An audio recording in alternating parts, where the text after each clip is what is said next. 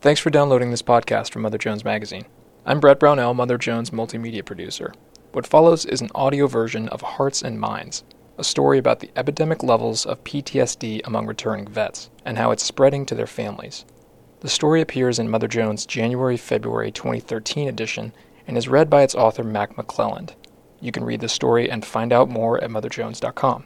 One note, Katie Vine's first name has been changed at the family's request. Brennan Vines has never been to war, but she's got a warrior's skills: hyper-awareness, hypervigilance, adrenaline-sharp quick scanning for danger, for triggers, super stimuli sensitive, skills on the battlefield, crazy person behavior in a drugstore, where she was recently standing behind a sweet old lady counting out change when she suddenly became so furious her ears literally started ringing.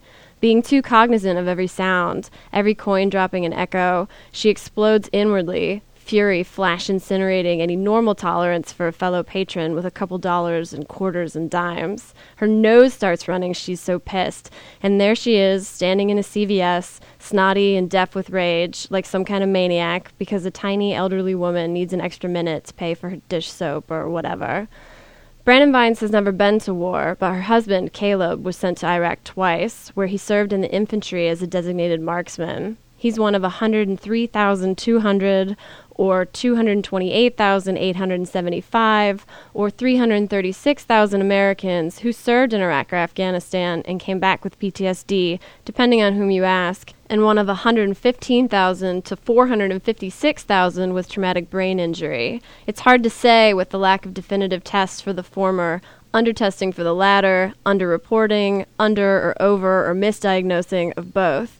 And as slippery as all that is, even less understood is the collateral damage to families, to schools, to society, emotional and fiscal costs borne long after the war is over.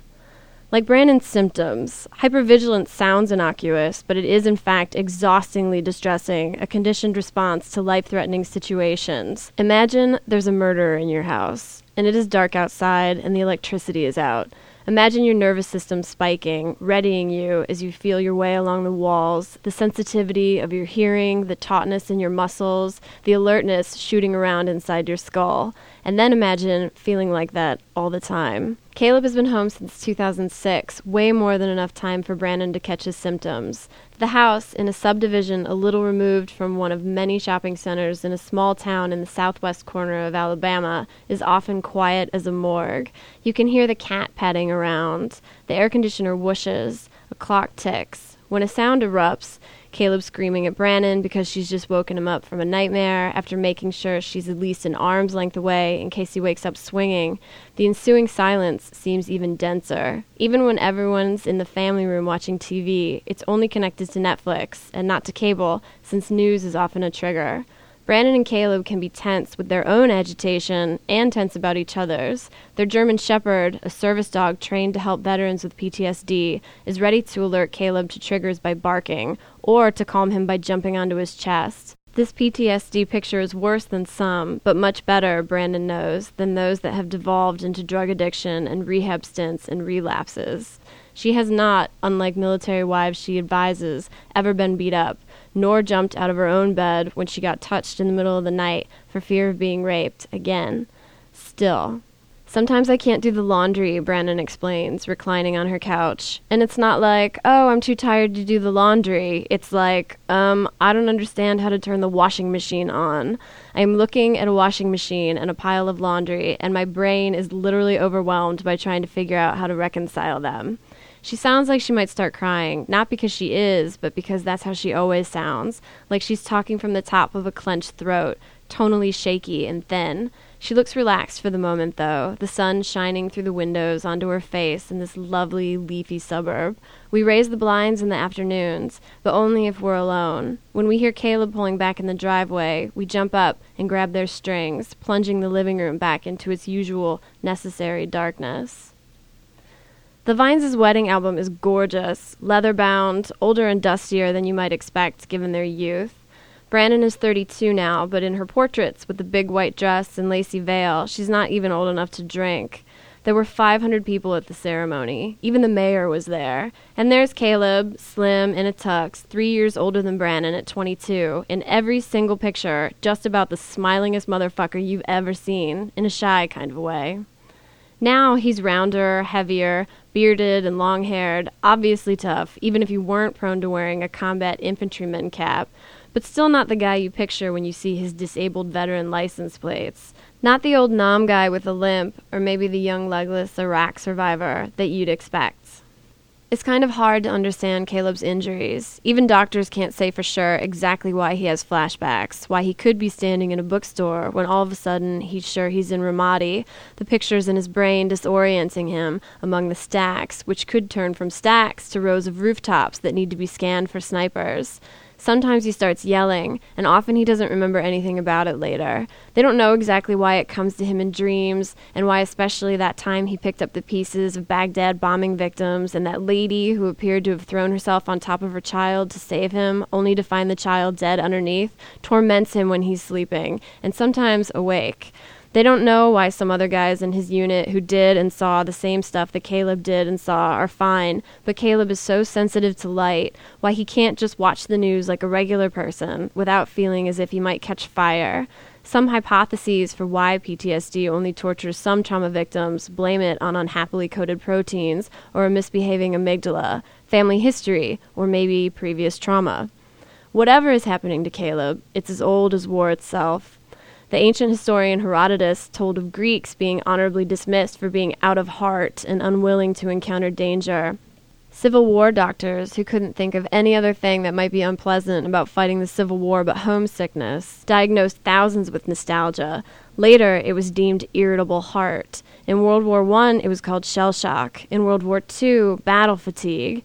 It wasn't an official diagnosis until 1980, when post-traumatic stress disorder made its debut in psychiatry's Diagnostic and Statistical Manual of Mental Disorders, uniting a flood of Vietnam vets suffering persistent psych issues with traumatized civilians, previously assigned labels like accident neurosis and post-rape syndrome, onto the same page of the DSM-3.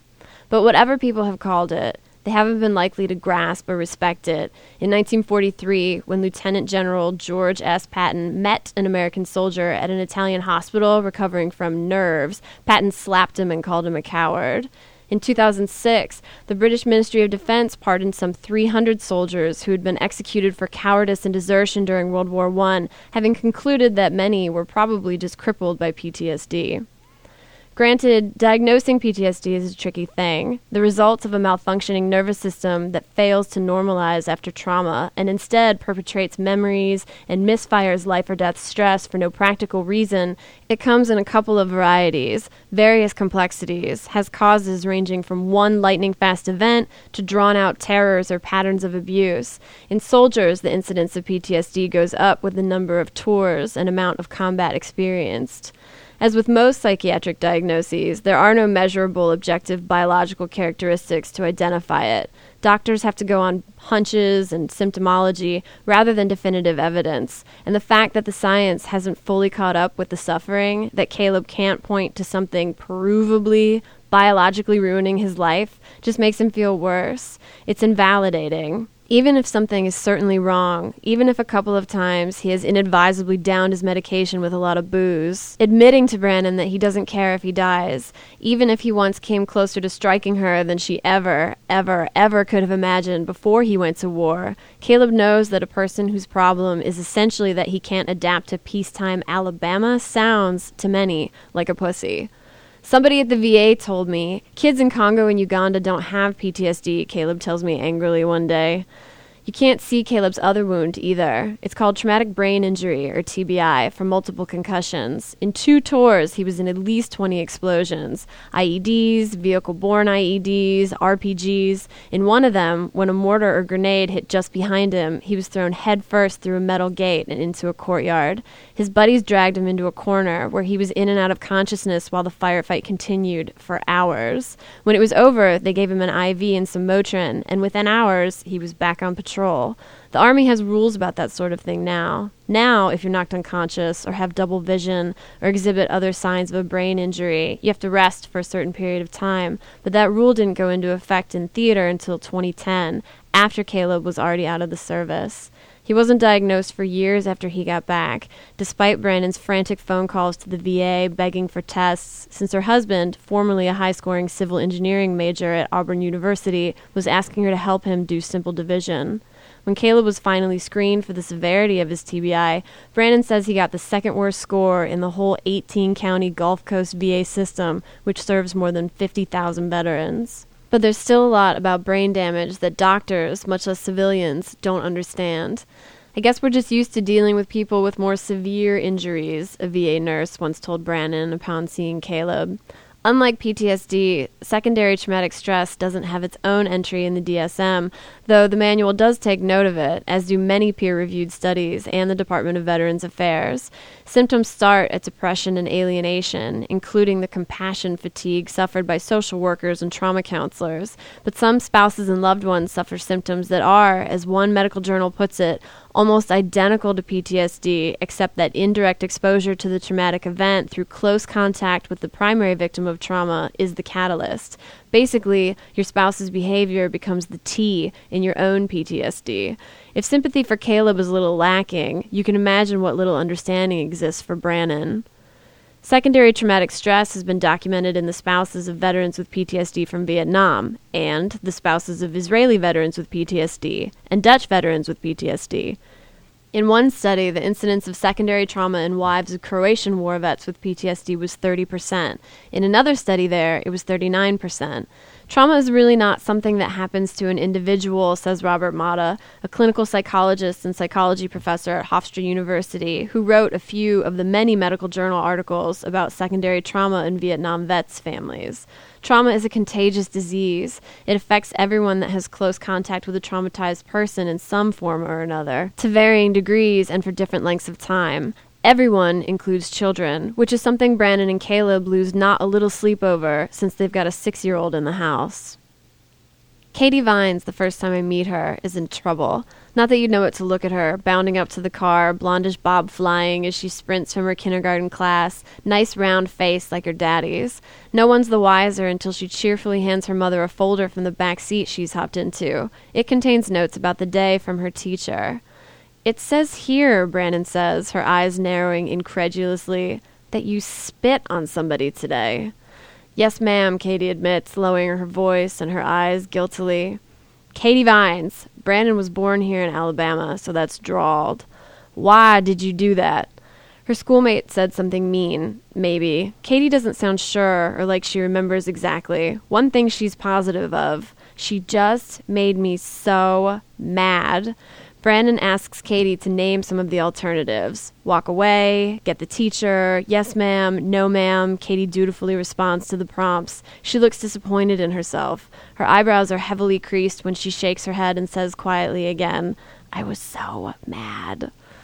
Brandon and Katie's teacher have conferenced about Katie's behavior many times. Brandon's not surprised she's picked up overreacting and yelling. You don't have to be at the Vines residence for too long to hear Caleb hollering from his room, where he sometimes hides for 18, 20 hours at a time. And certainly not if you're there during his nightmares, which Katie is. She just mirrors her dad's behavior, Brandon says. She can't get Katie to stop picking at the sores on her legs, sores she digs into her own skin with anxious little fingers. She is not, according to Brandon, a normal, carefree 6-year-old. Different studies of the children of American World War II, Korea, and Vietnam vets with PTSD have turned up different results. 45% of kids in one small study reported significant PTSD signs. 83% reported elevated hostility scores. Other studies have found a higher rate of psychiatric treatment, more dysfunctional social and emotional behavior, difficulties in establishing and maintaining friendships. The symptoms were similar to what those researchers had seen before in perhaps the most analyzed and important population in the field of secondary traumatization, the children of Holocaust survivors. But then in 2003, a team of Dutch and Israeli researchers meta-analyzed 31 of the papers on Holocaust survivors' families and concluded, to the fury of some clinicians, that when more rigorous controls were applied, there was no evidence for the intergenerational transmission of trauma. I asked the lead scientist, Marinus van IJzendoorn of Leiden University, what might account for other studies' finding of secondary trauma in vets' spouses or kids. He said he's never analyzed those studies and wonders if the results would hold up to a meta-analysis. But suppose that there is a second-generation effect in veterans. There are a few differences that are quite significant from children of Holocaust survivors that might account for difference in coping mechanisms and resources. Holocaust survivors had more resources and networks, wider family members, and community to support them to adapt to their new circumstances after a war. They were not, in other words, expected to man up and get over it. We await the results of the 20-year, 10,000 family-strong study of impacts on Iraq and Afghanistan veterans kin, the largest of its kind ever conducted, that just got underway. Meanwhile, Renee Robichaud, social work programs manager for U.S. Army Medical Command, concedes that in a family system, every member of that system is going to be impacted, most often in a negative way, by mental health issues. That was the impetus for the Marriage and Family Therapy Program, which since 2005 has added 70 therapists to military installations around the country. Mostly what the program provides is couples counseling. Children are usually not treated, but when necessary referred to child psychiatrists, of which the Army has 31. Meanwhile, the Child, Adolescent, and Family Behavioral Health Office has trained hundreds of counselors in schools with Army children in and around bases to try to identify and treat coping and behavioral problems early on. We're better than we were, Robichaud says, but we still have a ways to go. Of course, the Army only helps families of active duty personnel. It's the Department of Veterans Affairs that's charged with treating the problems that can persist long past discharge. But if you ask the VA to treat your kids, they would think it was nonsense, says Hofstra's Mata. When I asked the VA if the organization would treat kids for secondary trauma, its spokespeople stressed that it has made great strides in family services in recent years, rolling out its own program for couples counseling and parenting training. Our goal is to make the parents the strongest parents they can be, says Susan McCutcheon, National Director for Family Services, Women's Mental Health, and Military Sexual Trauma at the VA. According to Shirley Glynn, a VA clinical research psychologist who was also on the call, for the vast majority of people with the secondary traumatization model, the most important way to help the family deal with things is to ensure that the veteran gets effective treatment. In cases where children themselves need treatment, these VA officials recommended that parents find psychologists themselves, though they note, this is a good time for the VA to make partners with the community so we can make good referrals. Or, basically, you're on your own, says Brannon. Brannon sent Katie to the school therapist once. She hasn't seen any other therapist, or a therapist trained to deal with PTSD. Brandon knows what a difference that makes, since the volunteer therapist she tried briefly herself spent more time asking her to explain a bad PTSD day than how Caleb's symptoms were affecting the family. When I visited, Katie was not covered by the VA under Caleb's disability. Actually, she wasn't covered by any insurance at all half the time, since the Vineses aren't poor enough for subsidized health care, and the Blue Cross Gap insurance maxes out at 6 months a year. She's never been diagnosed with anything, and Brandon prefers it that way. I'm not for taking her somewhere and getting her labeled. I'd rather work on it in softer ways, like lots of talks about coping skills and an art class where she can express her feelings until we have to, and I'm hoping we won't have to. Certainly she seems better than some other PTSD vets' kids Brandon knows, who scream and sob and rock back and forth at the sound of a single loud noise, or who try to commit suicide even before they're out of middle school. Caleb spends enough time worrying that he's messing up his kid without a doctor saying so.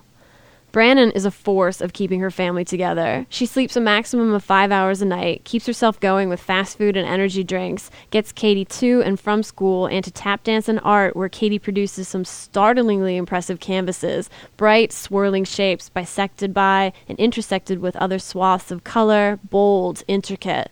That's typical parent stuff. But Brandon also keeps Caleb on his regimen of 12 pills, antidepressants, anti-anxiety, sleep aids, pain meds, nerve meds, stomach meds, plus weekly therapy, and sometimes weekly physical therapy for a cartilage-lacking knee and the several disintegrating discs in his spine, products of the degenerative joint disease lots of guys are coming back with, maybe from enduring all the bomb blasts, and speech therapy for the TBI, and continuing tests for a cyst in his chest and his 48% functional lungs.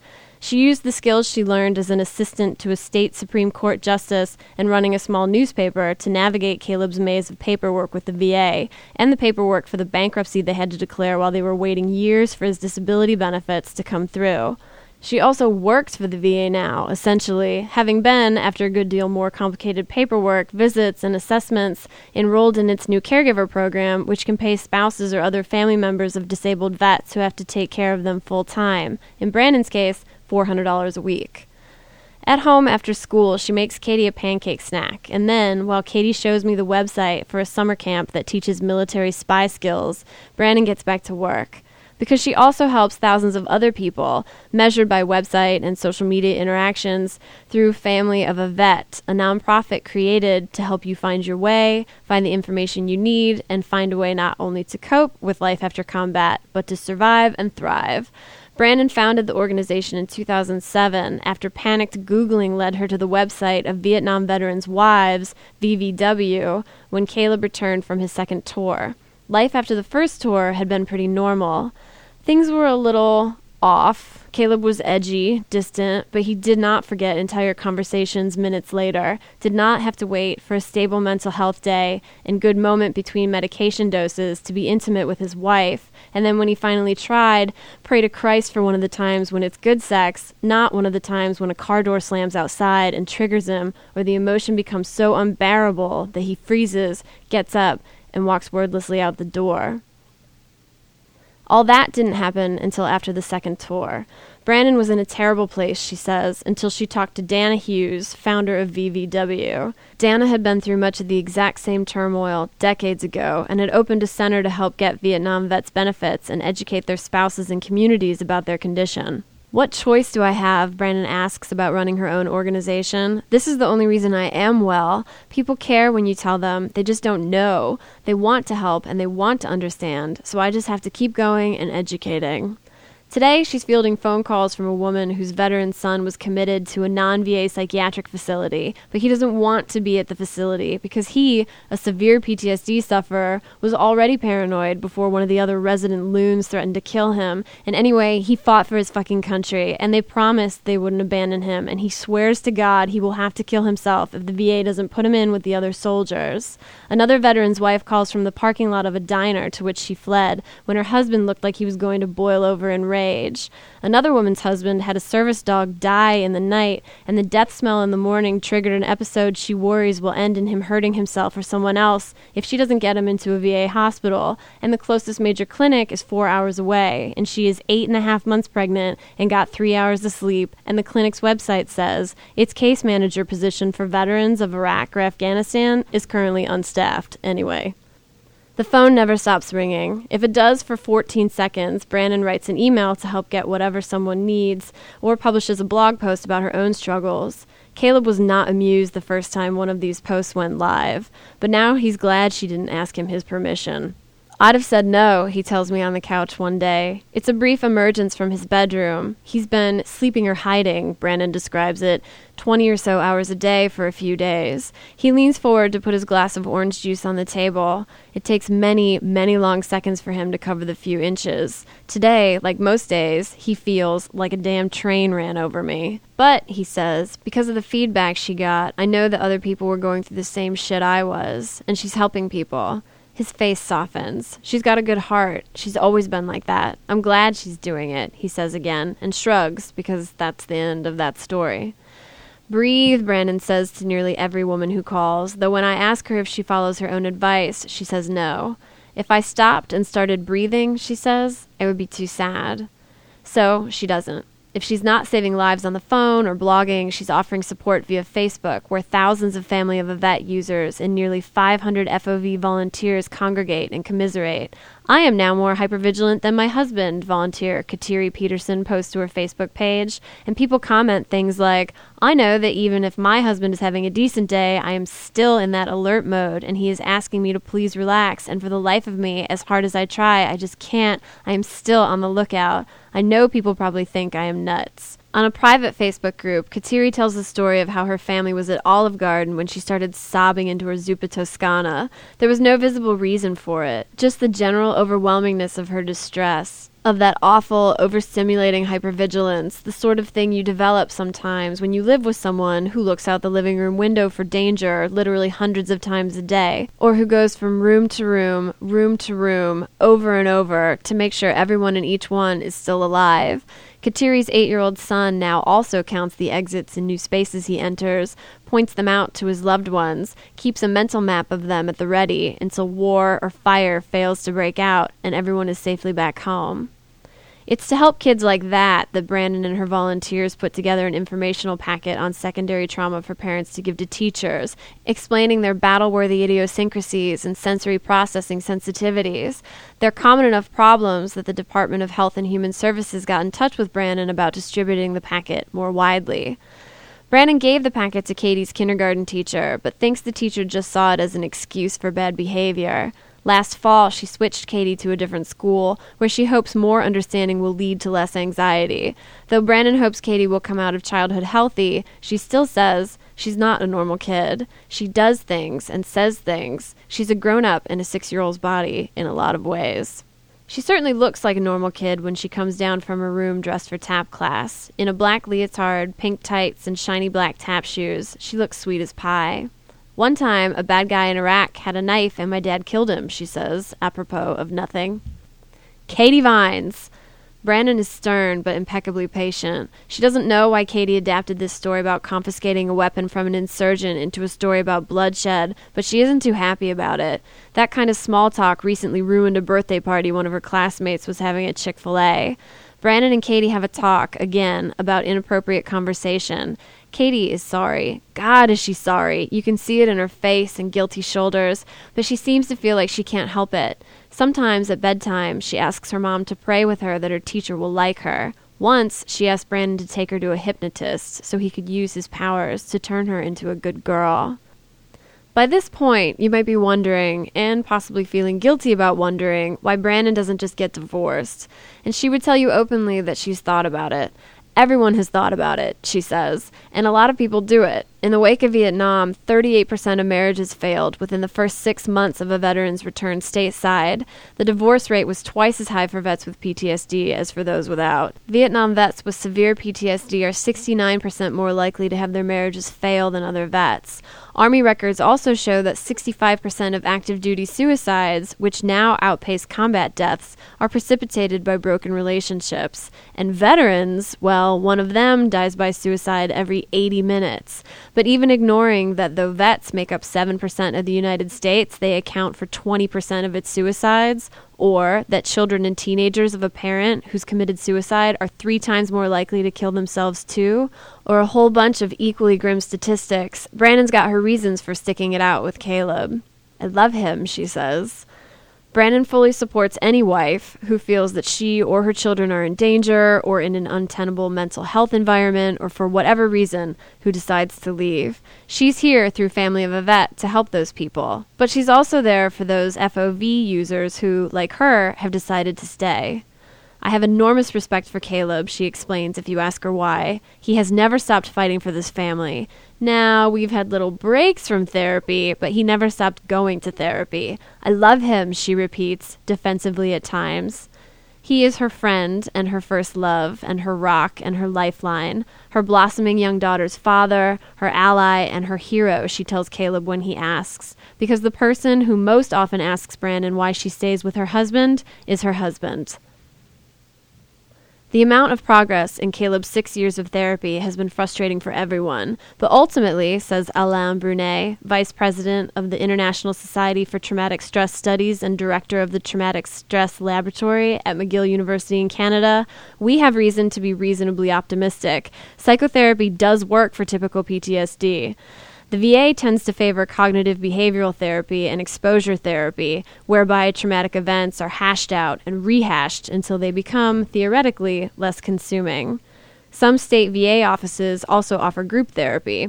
For severe cases, the agency offers inpatient programs, one of which Caleb resided in for 3 months in 2010. The VA also endorses eye movement desensitization and reprocessing therapy, EMDR, which is based on the theory that memories of traumatic events are, in effect, improperly stored, and tries to refile them by discussing those memories while providing visual or auditory stimulus. There's a fairly strong consensus around CBT and EMDR, Brunet says. While veterans are waiting for those to work, they're often prescribed complicated antidepressant-based pharmacological cocktails. To stay up to date on the latest advances in PTSD treatment, the VA collaborates with outside entities through its intramural research program. Currently, the agency is funding 130 PTSD-related studies, from testing whether hypertension drugs might help to examining the effectiveness of meditation therapy, or providing veterans with trauma-sensitive service dogs, like Caleb's. The Mental Health Research Portfolio Manager says the organization is highly concerned and highly supportive of PTSD research. But a lot of FOV members and users are impatient with the progress. Up until 2006, the VA was spending $9.9 million, just 2.5% of its medical and prosthetic research budget, on PTSD studies. In 2009, funding was up to $24.5 million. But studies take a long time, and any resulting new directives take even longer to be implemented. Meanwhile, people like James Peterson, husband of Kateri of the Olive Garden breakdown, are signing up for experiments. James was so anxious and so suicidal that he couldn't even muster the self-preservation to get into inpatient treatment. With 3 kids, 8, 5, and 2, and Kateri's full-time job, as a VA nurse, actually, she could no longer manage his emotional plus physical problems, rheumatism consults, neuro consults for TBI, plus a burning rash on both feet he got in Fallujah in 2004. Chemical exposure, stress reaction, no one knows, but the skin cracks and opens up raw with lesions sometimes. Finally, they enrolled him in a private clinical trial to get a needleful of anesthetic injected into a bundle of nerves at the top of his collarbone. Kateri writes me that just moments after the injection, he went from balls-to-the-wall PTSD to boom, chill. That's when her symptoms got worse, precipitating another meltdown, this time at a steakhouse where she took him to celebrate his newfound calm. They'd assumed the normal positions, she with her back to the restaurant, he facing it so he could monitor everyone, and suddenly a server dropped a tray out of her periphery, setting her circulatory system off at 1,000,000 miles a minute. He just ate his steak like nothing, she says. When you've become hypervigilant, the place you are most functional is on the battlefield, McGill's Brunet explains. Caleb, despite his injuries and his admission that war was pretty excruciatingly awful, told me he wishes he could go back. Kateri, despite wishing her system hadn't learned to run at a heightened state, at this point is like a drug addict, needing stimulation to maintain it. For the first time since Iraq, her husband felt at peace and was able to enjoy a steak dinner with his wife. He just sat there, Kateri says. His normalcy was so distressing to me that I wanted to stab him. There are trials where patients take MDMA, ecstasy's active ingredient, while talking about trauma to promote more positive and less scary associations with the events. Animal trials where rats are lightly tortured and then injected with a protein that will stop the enzymes in their brains from being able to form memories of it. Some of the most interesting research involves beta blockers, drugs that suppress the adrenaline response. In one small study, trauma victims given beta blockers within 6 hours of the incident had a 40% less likelihood of developing PTSD. Brunet runs trials where patients take beta blockers while talking about trauma, so their reactions are weakened and then presumably lessened the next time it comes up, so far with promising results. But as of yet, pharmacologically, there's no magical bullet, he says, and we're much less effective at treating more complex PTSD with traditional therapy. Treatment offered vets, he adds, might be less effective than what's offered to civilians with trauma. With veterans, there are important concomitant issues, like traumatic brain injury. Researchers posit that TBI can make the brain more vulnerable to PTSD, or that it can exacerbate its symptoms of exhaustion, agitation, confusion, headaches. They're not positive about that, or about whether TBI makes PTSD harder to treat. James Peterson's post-injection chill-out wore off after a month, faster than it does for other patients, maybe because of his TBI. Maybe not. Either way, as for TBI, well, there is no cure, says David Hovda, director of UCLA's Brain Injury Research Center and an advisor to the Department of Defense. In 2009, it was Havda who delivered the Pentagon the recommendation that because multiple concussions could cause serious long-term injury, concussions need time to heal. A fight ensued. Havda says some of the Army's best doctors implied that if soldiers were told they needed rest after concussions, it was going to usher in an epidemic of fakers, or retired guys claiming disability way after the fact. Although, the NFL was given the same memo in the 1990s, and brain damage in boxers is even older news, so it doesn't seem like it would take a neuroscientist, or the top medical brass of an army that builds laser cannons, to figure out that if 25-mile-per-hour punches to the head cause brain damage, IED blasts that hit at 330 miles per hour probably do too. Eventually, Havda's case prevailed. These days, there are MRIs in theater, assessments after blasts, mandatory rest periods after a concussion. But those reforms came 7 years into the Iraq War, after Caleb and a million other soldiers were already home. When people ask Havda if they're going to get better, he encourages them that they're going to get different, that they will never be the same. Researchers, he says, have tried hyperbaric oxygen, hundreds of clinical trials. We're just failing miserably in trying to make a difference. But that they should not panic. He says, there's good rehabilitation strategies. Learn what your deficits are. Learn that you're not going crazy, that you just can't do what you used to do. The human brain has an enormous amount of plasticity. New cells are born every day. New connections can be made. The good news is, teleologically speaking, if we didn't have the ability to recover from brain injury, we'd have ended up as somebody's breakfast. So tonight, 6 years after Caleb's service ended, Brandon is cautiously optimistic, but ready for anything on lasagna night. Early in the morning, she talked to their dog, Shiloh, about it while she browned meat for Caleb's favorite dish. Daddy will be really happy, she told the German Shepherd sitting on her kitchen floor. Of course, he's too cranky to be happy about anything, and he'll be mad because Katie won't eat it because I spent all day making it, and the only thing she wants to eat right now is pancakes. Later, she reminds me that lasagna night can come apart in an instant if Caleb has a bad PTSD moment. These are supposed to be her easy months, she sighs. April and May and June, before the anniversaries of his worst firefights, many of them in Ramadi, a lot of bad things happened in Ramadi, exacerbate his flashbacks and nightmares. That's usually September through January, the really bad months, whereas in the spring she gets a bit of vacation, time to clean up the house and catch up on work, rest. It's April at the moment, but he's processing something right now, she says. She used to ask Caleb what was wrong, why he was coiled so tight and poisonous, screaming and yelling at everybody. That just agitated him more. Now she lets it go, until eventually, after a couple of days or weeks of refusing to leave the house, or refusing to stay home and just disappearing outside, he comes to her. Haven't you noticed I'm having a bad time? He'll ask, and then she'll just sit and listen while he says he cannot get it out of his head about how if he had caught that fucking sniper, that enemy sniper he'd been trying to get, that had been following them around, terrorizing their unit, if he'd have managed to kill him like he was supposed to, then the sniper wouldn't have gotten off the shot that killed his buddy.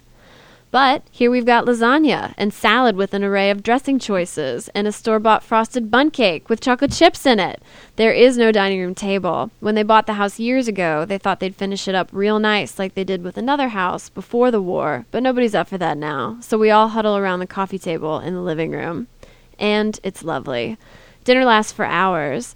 Brandon tries to calm Katie down despite the excitement of the visitor at dinner, while Katie shows me games and drawings as we eat. Brandon and I make fun of Caleb for being 3 years older than us. So old! And Caleb makes jokes that it does indeed feel like he and Brandon have been married forever. The plates have been cleared by then, everyone reclining. He laughs when he says this, and she laughs and swats at him from where she's curled herself into his armpit with his arm around her. At the front door, we all beam at each other in the warm way people do when they're separating after a nice meal. Caleb is in such a good mood that Brandon asks if he's up for putting Katie to bed so she can go lie down. 45 minutes later, he wakes her up screaming. Not 2 days after that, he tells her he's leaving her. I'm going to get it over with and do it so you don't have to, he says, because that's just the way the scale goes that day, when he weighs the pain of being alone versus the pain of being a burden. Way up north and nearly as west as you can go, in Ferry County, Washington, there's a little town with no stoplights by the name of Republic. There's an abundance of parks and lakes and campgrounds, though I lose track of how many people warn me not to walk any unknown path for fear of tripwire and booby traps. Yeah, a county commissioner says, squinting against the afternoon sun, speaking of the high proportion of Vietnam veterans who live here. They wanted to get away from society, and for the most part, they've blended in really well. We're standing together on the grounds of Vietnam Veteran Wives, where Dana Hughes, founder of VVW, inspirer and savior of Brandon Vines, is holding a fundraiser in tribute for our troops. Back in the 90s, Dana served 3 counties and some 5,000 former soldiers via the center she founded, established nonprofit status for, and got the VA to recognize and reimburse. A 2000 VA budget crunch led to her clinic's contract being terminated, and her husband's disability pay ended when he killed himself in 2001. VVW now has more modest, but no less determined facilities. A camouflage-painted mobile home planted among tree-dotted hills.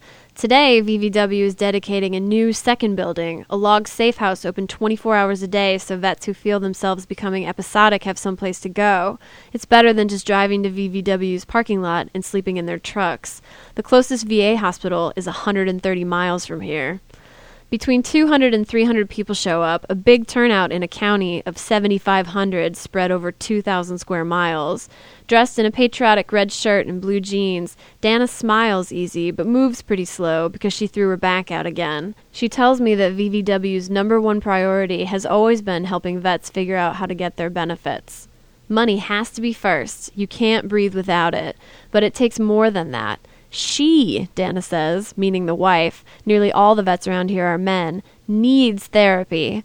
Dana used to be in beauty pageants and it shows, in the subtly flirty but no-nonsense way she addresses everyone. But she knows how it feels to have your nervous system turn against you, and that it's harder for veterans to get better if their spouses don't get treated. Dana's husband was checking into inpatient psych treatments for almost 3 weeks at a time, she says, only to come back to his now crazy wife and within 3 seconds be re-exposed to someone in the emotional state that he was in when he left. It may take years for the verdict to come in on whether secondary trauma will be officially acknowledged as its own unique form of hell. Meanwhile, Hofstra professor Mata says, while a simple Google search of the research would tell you that the children of traumatized people have problems, the VA doesn't want to spend the money. Even with veterans, they try to say, well, you really had a pre-existing condition. It would cost millions upon millions to treat the people affected. They just don't want to foot the bill. Then again, the VA already is footing some $600 million worth of mental health treatment for veterans in 2013 via hundreds of medical centers and smaller outpatient clinics, plus 232 vet centers that offer general readjustment services. Caleb alone, just in disability checks, not even including any of his treatment or his numerous prescriptions, will cost the VA $1.7 million if he lives until he's 80. Charles Marmar, a New York University professor who was on the team of the National Vietnam Veterans Readjustment Study, the most comprehensive study of combat stress ever conducted, points out that you really have to spend the money to treat PTSD since the costs of not treating it are so much higher.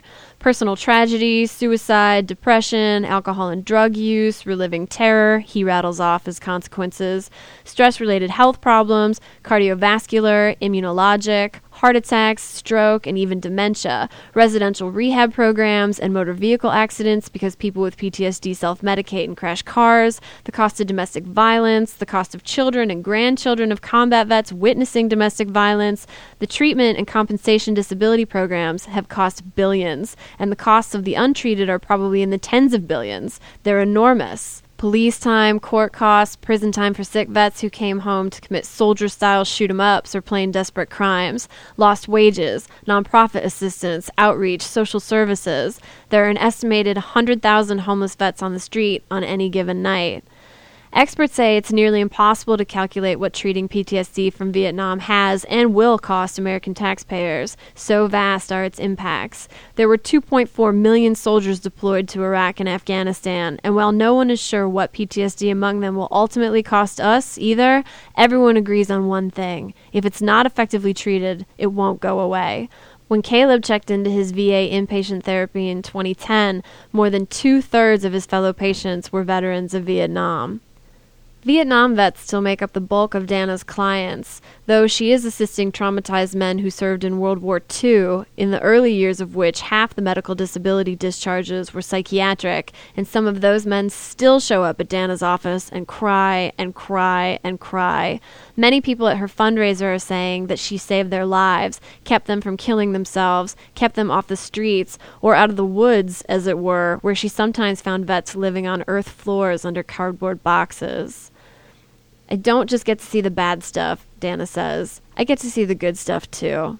By way of example, she introduces me to Steve Holt and Charlene Peyton Holt. Steve served in Vietnam, fought in the Tet Offensive. The chaplain assured him that he shouldn't feel bad about killing gooks, but the chaplain was paid by the Army, and who took moral advice from a chaplain carrying a .38?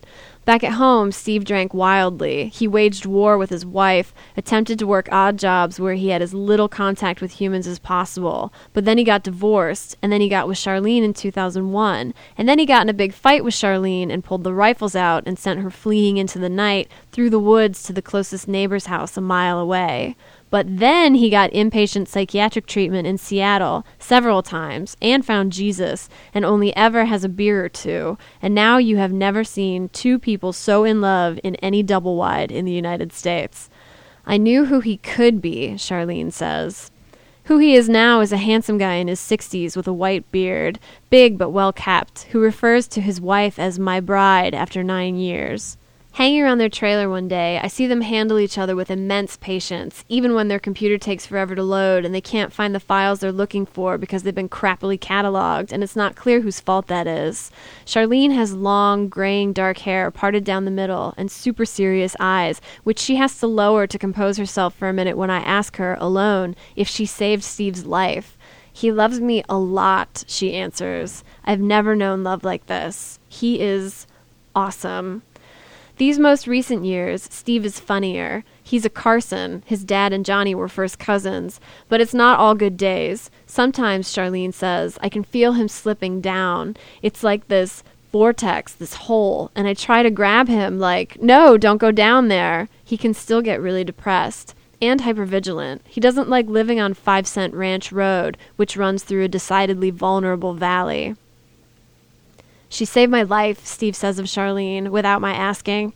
Of the soldiers coming home with PTSD now, he says, you need time. You need time and perspective.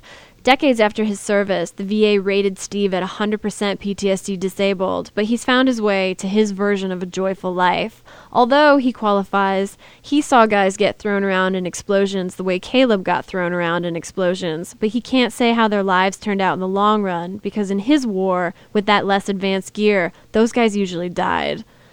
Finally, Steve and Charlene find what they're looking for on their computer, pictures of the land they bought nearby. Steve's building an artist studio for Charlene on it, and eventually, hopefully, a house for the two of them.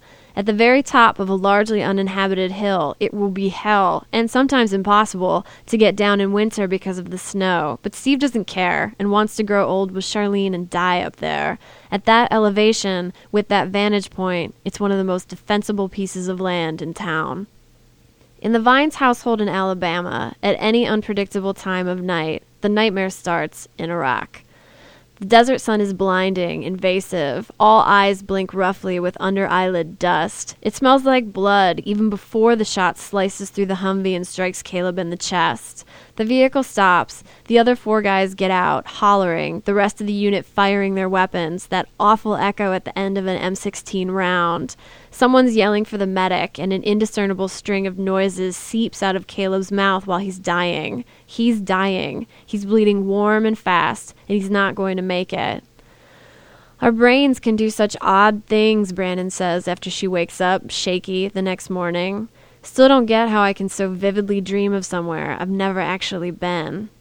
People around her think she needs a break, needs to rest, to take care of herself. I know I'm not responsible for all these people, Brandon says, but at the same time, nobody else is either.